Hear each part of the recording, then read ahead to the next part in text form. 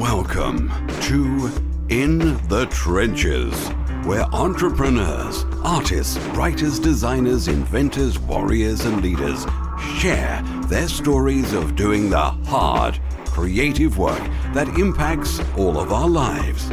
Let the journey inspire you to do something worthwhile, build something bold, and create your life's work. And now, your host, Tom Morkis.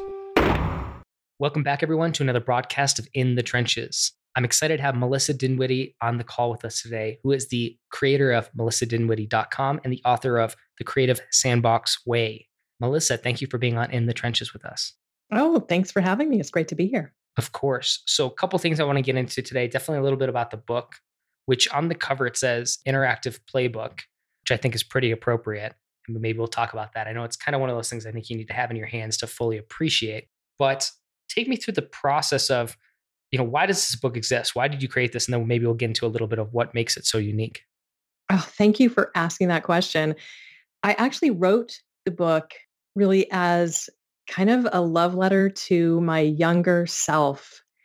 As you said, it's an interactive playbook. It's designed to get people creating right in the book, like making messes with pens and pencils in the book, scribbling, writing, doodling on the pages of the book itself. And there's a little message right up front, a little story of when I drew in a book, a library book, a book that you're really not supposed to draw in when I was a little kid, and I got in big trouble for that. And I invite the reader to draw in the book, to write in the book, to really mess up this book, because it's really all about making messes and being an imperfectionist. As you get into the 10 guideposts of the book, the first one is there is no wrong, because we have to let ourselves make messes and get out of the mind space of, oh my God, I'm going to do this wrong, if we're going to be creative. And if we're going to reconnect with our creative selves, we have to let go of this idea that there's a wrong way to do things and a right way to do things.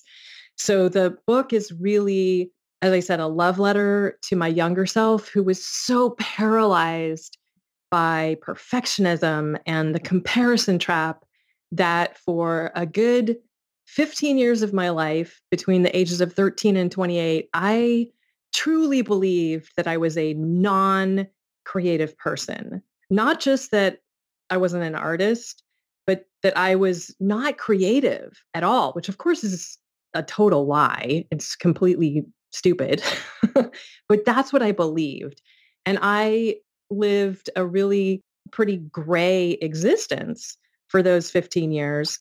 I was pretty unhappy, and I want to help other people not live that way. So that's why I wrote the book. That is the place that the book came out of. And the 10 guideposts that really form the backbone of the book started out as really just a handful. I think there were like maybe 4 little kind of rules that I developed for myself back in around 2010, when I was finally trying to, in earnest, bust out of the perfectionism that really had me trapped. And I realized that if I was going to let go of perfectionism, the only way that I could really do that is by letting myself play. And I'd forgotten how to play through the process of, becoming an adult and, following all the rules of doing things well, right? And so I developed this little set of kind of rules for myself.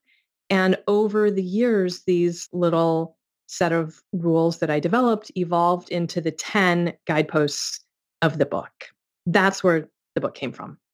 And so a couple of these I want to talk about a little bit. Like one of them is, it's about, let me see, I'm pulling it up right now. If I remember correctly, though, you were saying that one of the guideposts is quantity over quality, which I think is maybe a little counterintuitive. So dig into that one for me. Totally counterintuitive. It's number 3. Think quantity not quality. Really counterintuitive because, of course, we want to make things that please us, right? We want to make things that we think, wow, I really like this. But if you think about it from the perspective of, say, a photographer, if you've ever had, wedding photos taken or headshots taken, your photographer has probably taken a whole lot of photos, a whole lot more photos than, the 3 or the 10 or the 100 that you've ended up with that are really, really good, right? And that's just expected. You know that your photographer is going to take way more pictures of you than the few that are really, really awesome. That's just normal. If you do your own photography, if you've ever gone out with, so easy nowadays with our phones or our smartphones, right? You know that not every single picture that you take is going to be amazing. That's fine. We expect that. We take a whole bunch of pictures and some of them are going to be great and the vast majority of them are not going to be great. How are we going to get to those really, really amazing, awesome pictures? We're going to take a whole bunch of them. It's really easy to wrap our heads around that concept of think quantity, not quality, if you think in terms of photography. And if you just apply that same concept to other creative things that we do, and in fact, other just things in our lives that we do, creative things in our lives, I think it's easier for us to sort of wrap our heads around it. And for me, I had to use that for the art form that I was trying to get back to. At the time, it was drawing and painting. I had this idea in my head, this story in my head that every single thing I did, every time I sat down to my art table and created something, picked up a pen to do some calligraphy or a drawing, it had to be amazing. Well, there's nothing more paralyzing than that. But instead, if I thought to myself, oh no, think quantity, not quality. If I take care of the quantity is going to take care of itself. How do you feel that jives with in a business sense? Because I get the picture analogy and definitely art, but if we talk about maybe even writing and not necessarily even go to the business side of things, does that mean like, hey, write a lot of drafts before you pick the one you're going to publish? Yeah. So here's where I think about it in terms of like writing a blog post. If I sit down and I think this blog post has to be amazing, every sentence I write has to be amazing, that is paralyzing. And in fact, that way back in 1994, I said to myself, you know what? I'm going to be a writer. That's what I'm going to do with my life. I'm going to be an amazing writer and I'm going to write amazing articles for magazines and short stories and I'm going to be published and I'm going to be an amazing writer. Guess what happened? I was paralyzed. I couldn't write a darn thing because I would write like 10 words and my gremlins would say, that's utter crap. You can't write for I would delete everything I wrote. So I quit. I didn't write again until 2010 when I started my blog. It was a total disaster. Now I think to myself, not everything that I write, not every word, every sentence is going to be brilliant. Just let yourself write. And maybe the first 3 paragraphs are going to be complete crap. That's okay. Think quantity, not quality. Just let it flow. And then maybe the 4th paragraph or the 10th paragraph, things are going to start to flow. That's maybe going to end up to be the start of the blog post. Maybe those first 3 or 4 paragraphs, I needed to write those in order to get to the good stuff. As I like to say, we need the crap. Nobody wants to create crap. None of us wants to create crap. We all want to create amazing, wonderfulness. But we need the crap because it's the crap that fertilizes the good stuff. And if you also think long term, we all want to be brilliant writers or, pick your creative output, whatever it is, entrepreneurs, whatever. Your first creative thing, whether it's a course that you're creating or a painting or whatever, is probably not going to be the greatest thing you've ever created. But you have to create that first one. You have to. And maybe by the 10th one, it's going to be a lot better than your first one. And your 20th one is going to be better than your 10th one. And your 50th one is going to be better than your 20th one. That's another place where think quantity, not quality comes into play. You have to just keep cranking it out and cranking it out and cranking it out. And studies have shown that persistence and quantity are actually the key to creativity. If you just keep persisting, keep persisting, keep persisting in the generation of ideas as well, we tend to stop. Oh, I've come up with 3 ideas. That's enough.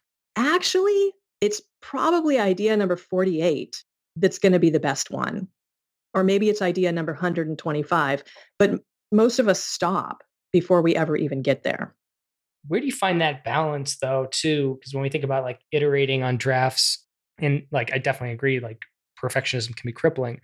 Where's that balance then between also not accepting work that's not good enough that you would say is Totally. not good enough? Where's that balance? How do you define that, I guess? Or how can somebody maybe look at that and say, yeah, this is ready. I just have to ship this. Or no, I really should go back and do another rewrite. Because I think that's ultimately the Yeah. challenge is it seems like it's just a tough kind of bridge to cross there. What's right? What's too long and what's too fast? Yeah, absolutely. That one has been so huge for me as a dyed-in-the-wool perfectionist, recovering perfectionist. I now call myself a practicing imperfectionist because perfectionism does not make anybody happy. When you're trapped in this, it's not good enough. It's not good enough yet. I just got to keep working on it. I'm not going to release it yet. That doesn't get anybody anywhere. You do have to ship at some point. And often shipping sooner and iterating is a better choice than continuing to tweak and tweak and tweak and tweak and tweak and never shipping. So where is that balance? Yeah, well, I don't have, I mean, I don't have a pat formula for that, but I know that I tend to now kind of veer on the side of shipping sooner and iterating as opposed to, you know, holding back and tweaking more, if that makes sense, before shipping. I think for entrepreneurs and creatives, there's at least one, if not multiple articles on my blog and episodes of my podcast where I talk about the benefits of sharing your work before you feel ready.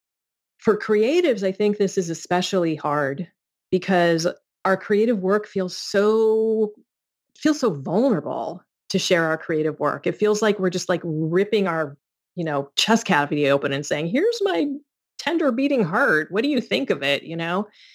And the fear is that we're going to show our work to the world and we're just going to be shredded. People are going to say, "Who do you think you are?" That's lame. And my experience, I have a practice of sharing my work in progress, whether I think it's crappy or not. I just put it out there. When I started that practice, sharing on Instagram, which feeds out to Facebook and Twitter and everything, it was so scary. I had the fear that that's what was going to happen. People were going to laugh at me, or almost as bad, just get crickets. And in fact, that has never happened. Sometimes I don't get that much response to what I share, but I have not once had somebody say nasty things about the stuff that I've shared that I've thought, "Oh my God, I'm so embarrassed. This is so awful. I'm going to paint over this." I'm going to tear this thing up. I'm going to paint over it tomorrow, whatever. In fact, I've had the opposite experience. I've put things out, shared my photos of the things that, the pieces I've been painting or drawing or whatever. And to my surprise, strangers have taken the time and expended the energy to lift their thumbs and tap the little like button or whatever. And it's not like I'm some famous person that they're currying favor with, right? It's not like they're trying to get something out of me by taking the time to like my little offer into the world. So clearly, they must see some value in this thing that my gremlins are telling me is total crap. So I have two options when that happens. I can either completely disregard their feedback and say to myself, "Well, they're an idiot," right? That's one option. I could do that.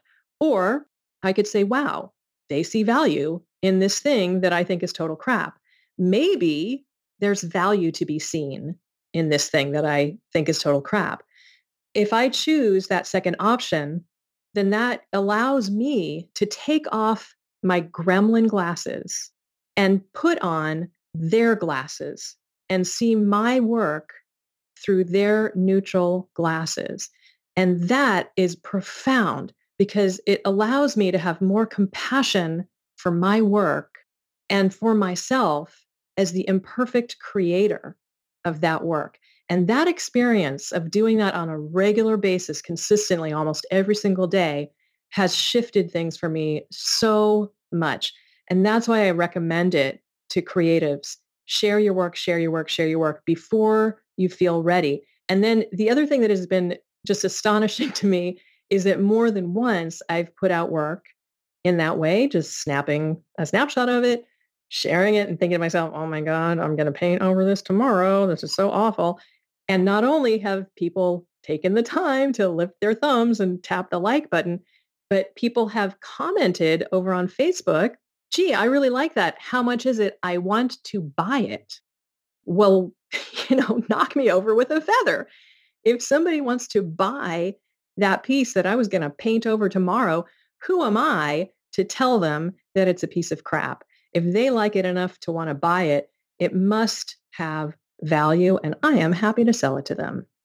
That's interesting. And I like that perspective on it. And it kind of, I think you alluded to this, but it was the next thing in the book that I want to touch on was this idea of like work and play.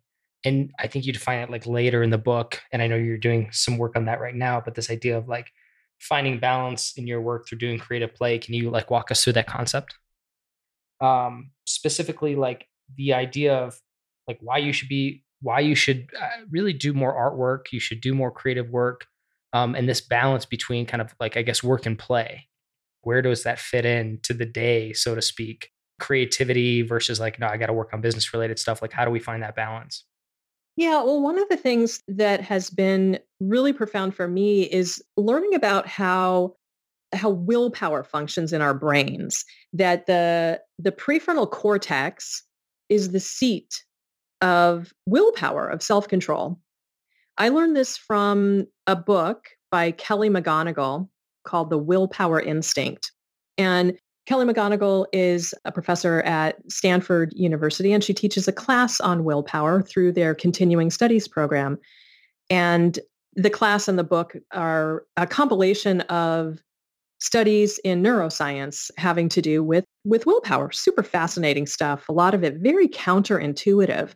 And one of the things I learned from her class, which I don't think is actually in the book, but really interesting from the class, is that willpower is a lot like a muscle. Well, she does talk about this in the book. Willpower is a lot like a muscle in that it can be strengthened a lot like a muscle, and it can also be fatigued just like a muscle. And when your willpower metaphorical muscle is fatigued, you simply cannot remember your long-term goals. So like if you are sleep deprived, you're stressed out, and you just feel like you're spinning your wheels all day long, you just can't get, you have all these things you want to get done that day and you just can't seem to get them done. That's why your brain is just not running. You're just not running on all cylinders. Your willpower section of your prefrontal cortex is just offline and your lizard brain has taken over. The part of your brain that runs on impulse has taken over. So when that happens, there are things that you can do to restore energy to the part of your brain in the prefrontal cortex that is in charge of your willpower, of your self-control. And one of the things studies have shown that the best way to restore energy to your brain, to power up your willpower, is to do something that engages your interest. Ideally, something that puts you into a state of flow. Now, that could be hiking or mountain climbing or rock climbing or mountain biking or solving math problems. Or guess what? That could be doing your creative thing. So, you're painting or you're creative writing or, playing your musical instrument. Any of those things is actually not a frivolous and self-indulgent waste of time.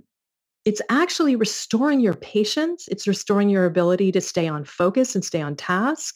And it's restoring your ability to resist and avoid the temptations and distractions that are going to pull you off focus and pull you away from the important things that you want to accomplish.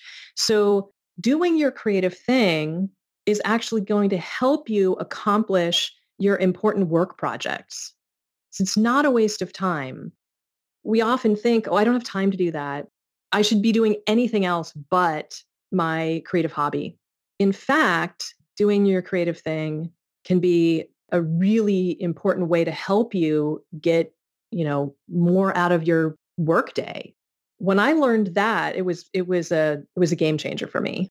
Okay, so then, and obviously this depends, and there's a lot of variables here, but is that something that you would then recommend that be incorporated into the workday somehow? Or is this something like, no, work, like save that for like the evening? What is like a reasonable suggestion, knowing that it's tied to willpower and tied to like your personal energy levels? I wonder if there's an optimal time for this. I'm a big believer in putting yourself under the scientist's microscope and the detective's magnifying glass, and you are the scientist and you are the detective. So, like for me, I do a little bit of art making first thing in the morning, sitting in bed. I have a doodle practice, I call it, every day, pretty much. I mean, I'm not like if I miss a day, I don't like beat myself up, but that's what works for me. Your mileage may vary, but maybe instead of, people used to take cigarette breaks, right? People don't like that's not the cool thing to do anymore. Maybe you have like a doodle break, or maybe you have a play your ukulele for 15 minutes break, you know, figure out what works for you. I have another thing I call my golden formula, which is self-awareness plus self-compassion equals the key to everything good. And really what that means is pay attention and notice. That's the self-awareness piece. Notice what's working for you. Notice what's not working for you. Just really pay attention. And then with that information, with that data, which you're collecting all the time, that's, putting yourself under the magnifying glass and the microscope. With all of that data that you're constantly collecting, respond to that with self-compassion. Don't beat yourself up for it, but treat yourself kindly and lovingly, and notice that, it's not a pathology if you respond differently than other people do. Just treat yourself really lovingly. And how can you respond to whatever you've noticed in a way that is going to be the best and the most, what is going to be the most loving response to that? Yeah. So I like that. Again, I think it's definitely takes like a significant amount of self-awareness, and then to be able to experiment and test this out and see what actually comes of it. So try like actually incorporating that for 5 or 15 minutes a day during your day to see how that changes things. I think that would be kind of a fun, useful experiment for anybody listening. Yeah. And I'm a huge believer in small daily acts. One of my guideposts, number 4, is think tiny and daily. And way back in 2011, I started a daily art practice of 15 minutes a day. And I literally thought, yeah, 15 minutes. I mean, I hadn't been making art for myself for over a decade at that point. The only art I was making was for clients. I was a professional artist doing art on commission for clients, but I hadn't made any art for me except once a year when I would go on a retreat with my calligraphy guild. And I was like dying. And I finally was like, all right, fine. I'll do 15 minutes a day for 1 month. I can't imagine that's really going to make a difference, but hey, it's better than nothing. It changed my life. And, some days I would go more than 15 minutes, but some days it really, all it was 15 minutes. And I discovered that, first of all, at least for me, now your mileage may vary, but I could actually get into a state of flow in 15 minutes. It was a total shock to me. And I couldn't believe how much I could actually accomplish in such a short amount of time.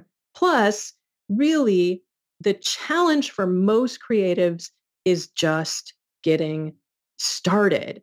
And once you get over that hurdle, then you can keep going. And so if you set a little tiny, tiny goal, commitment, like 15 minutes or even 2 minutes, if you make your commitment goal ridiculously achievable, like that tiny little time goal, that will get you started much better than if you make, I'm going to spend 3 hours a day. Oh, that's impossible. Forget it. That's like standing underneath a pole vaulting bar and thinking you're going to jump over it without a running start and without a pole. It's impossible. But if you make your commitment 15 minutes or 2 minutes or something just ridiculous, it's impossible to, practically impossible to not do it, then you're going to actually do it. And then you're going to feel successful, which will help you do it again tomorrow. So I'm a huge believer in tiny and daily. And when you actually do it today, you're going to do it tomorrow. It's going to feel good. You're going to do it again the next day. And then those little successes build on each other. And then you look around a month later, it's like, wow, I've made 30 little teeny tiny pieces. Or I've done, 30, 15-minute sessions. And look, I have a finished 30-inch by 30-inch painting or, whatever it is you're working on. And it feels amazing. What would you say to people who struggle actually with the creative side of things? Because I consider myself probably naturally tending towards I do like creative projects. I liked doing creative things. That's not a hard thing for me. The hard thing for me is, finding that balance. But I also am a business person, so I don't want to neglect my work for the creative part. So finding balance, that's the tough part. What about the people who don't consider themselves creative in that regard, don't consider themselves necessarily artsy or into those kind of things? How does that person get started in this path? And what's a good way to integrate that into their kind of day-to-day life? Yeah. Everybody is creative. It's our nature as human beings. That creativity comes out in, a whole spectrum of different ways. So my advice is always to follow your interests, follow your nose. Your particular flavor of creativity might have nothing to do with, the traditional art forms, right? You might have zero interest in painting or music or, improvisation or, all the things that make my toes tingle, right? So what makes your toes tingle? And just start following that. Here's the thing. Passions don't just suddenly spontaneously emerge for most people. They start off as a vague interest or maybe like a super duper interest that hasn't actually, like an itch that hasn't been scratched yet. So whatever the metaphor is for you, what makes your toes tingle or what's the itch that hasn't been scratched or what's calling to you or whatever, pay attention to that. Again, you're the scientist, you're the detective, and you're putting yourself under the microscope and the magnifying glass and start to pay attention to that. Is there something that you have been intrigued by, that you've been interested in? Maybe for somebody, it all comes down to solving math problems. Maybe that is your creative outlet, whatever it is. I don't know. Maybe it's gardening. Maybe it's poetry. Whatever it is, start to figure out how you might follow that path. What's the tiniest little step that you can take towards that? And if that step makes you interested to go a little bit further, follow that. And if that next step makes you interested to go a little bit further, follow that. That is how passions eventually really blossom and bloom. I love it. Well, Melissa, I know we're at the top of the hour for our conversation. Before we get going here, where can people reach out to find you, maybe check out your book and check out some of the work that you're doing right now? And what's the best way for them to connect with you? Yeah, you can find the book at creativesandboxway.com. And you can find me at my website, melissadinwiddie.com. If you don't know how to spell Dinwiddie, you can also get there at livingacreativelife.com. It will redirect to exactly the same place. And you can find me on Instagram at _creative_life. And over on Facebook, you can find me at Living a Creative Life. I love it. Melissa, really appreciate having you on In the Trenches. I recommend anybody who's listening, go check out The Creative Sandbox Way. You can pick it up from Amazon. Great book. I would buy the physical print because I actually don't have the digital one, but I can't imagine it's quite the same. Maybe it's good. I would just think this has to be a paperback, right? Yeah, I didn't even create a digital one because there's really no point. It's made to be written and drawn in. Good. Okay, that makes me feel better. Good. So check it out. Go order the paperback if you get the chance. Melissa, thank you so much for being on In the Trenches. Thank you so much for having me. It's been a delight. Thank you for listening to In the Trenches. Your creative work doesn't stop here. Join the Resistance, the small but growing army of entrepreneurs and artists putting a dent in the world at www.tommorkes.com. Never fight alone. Join the Resistance.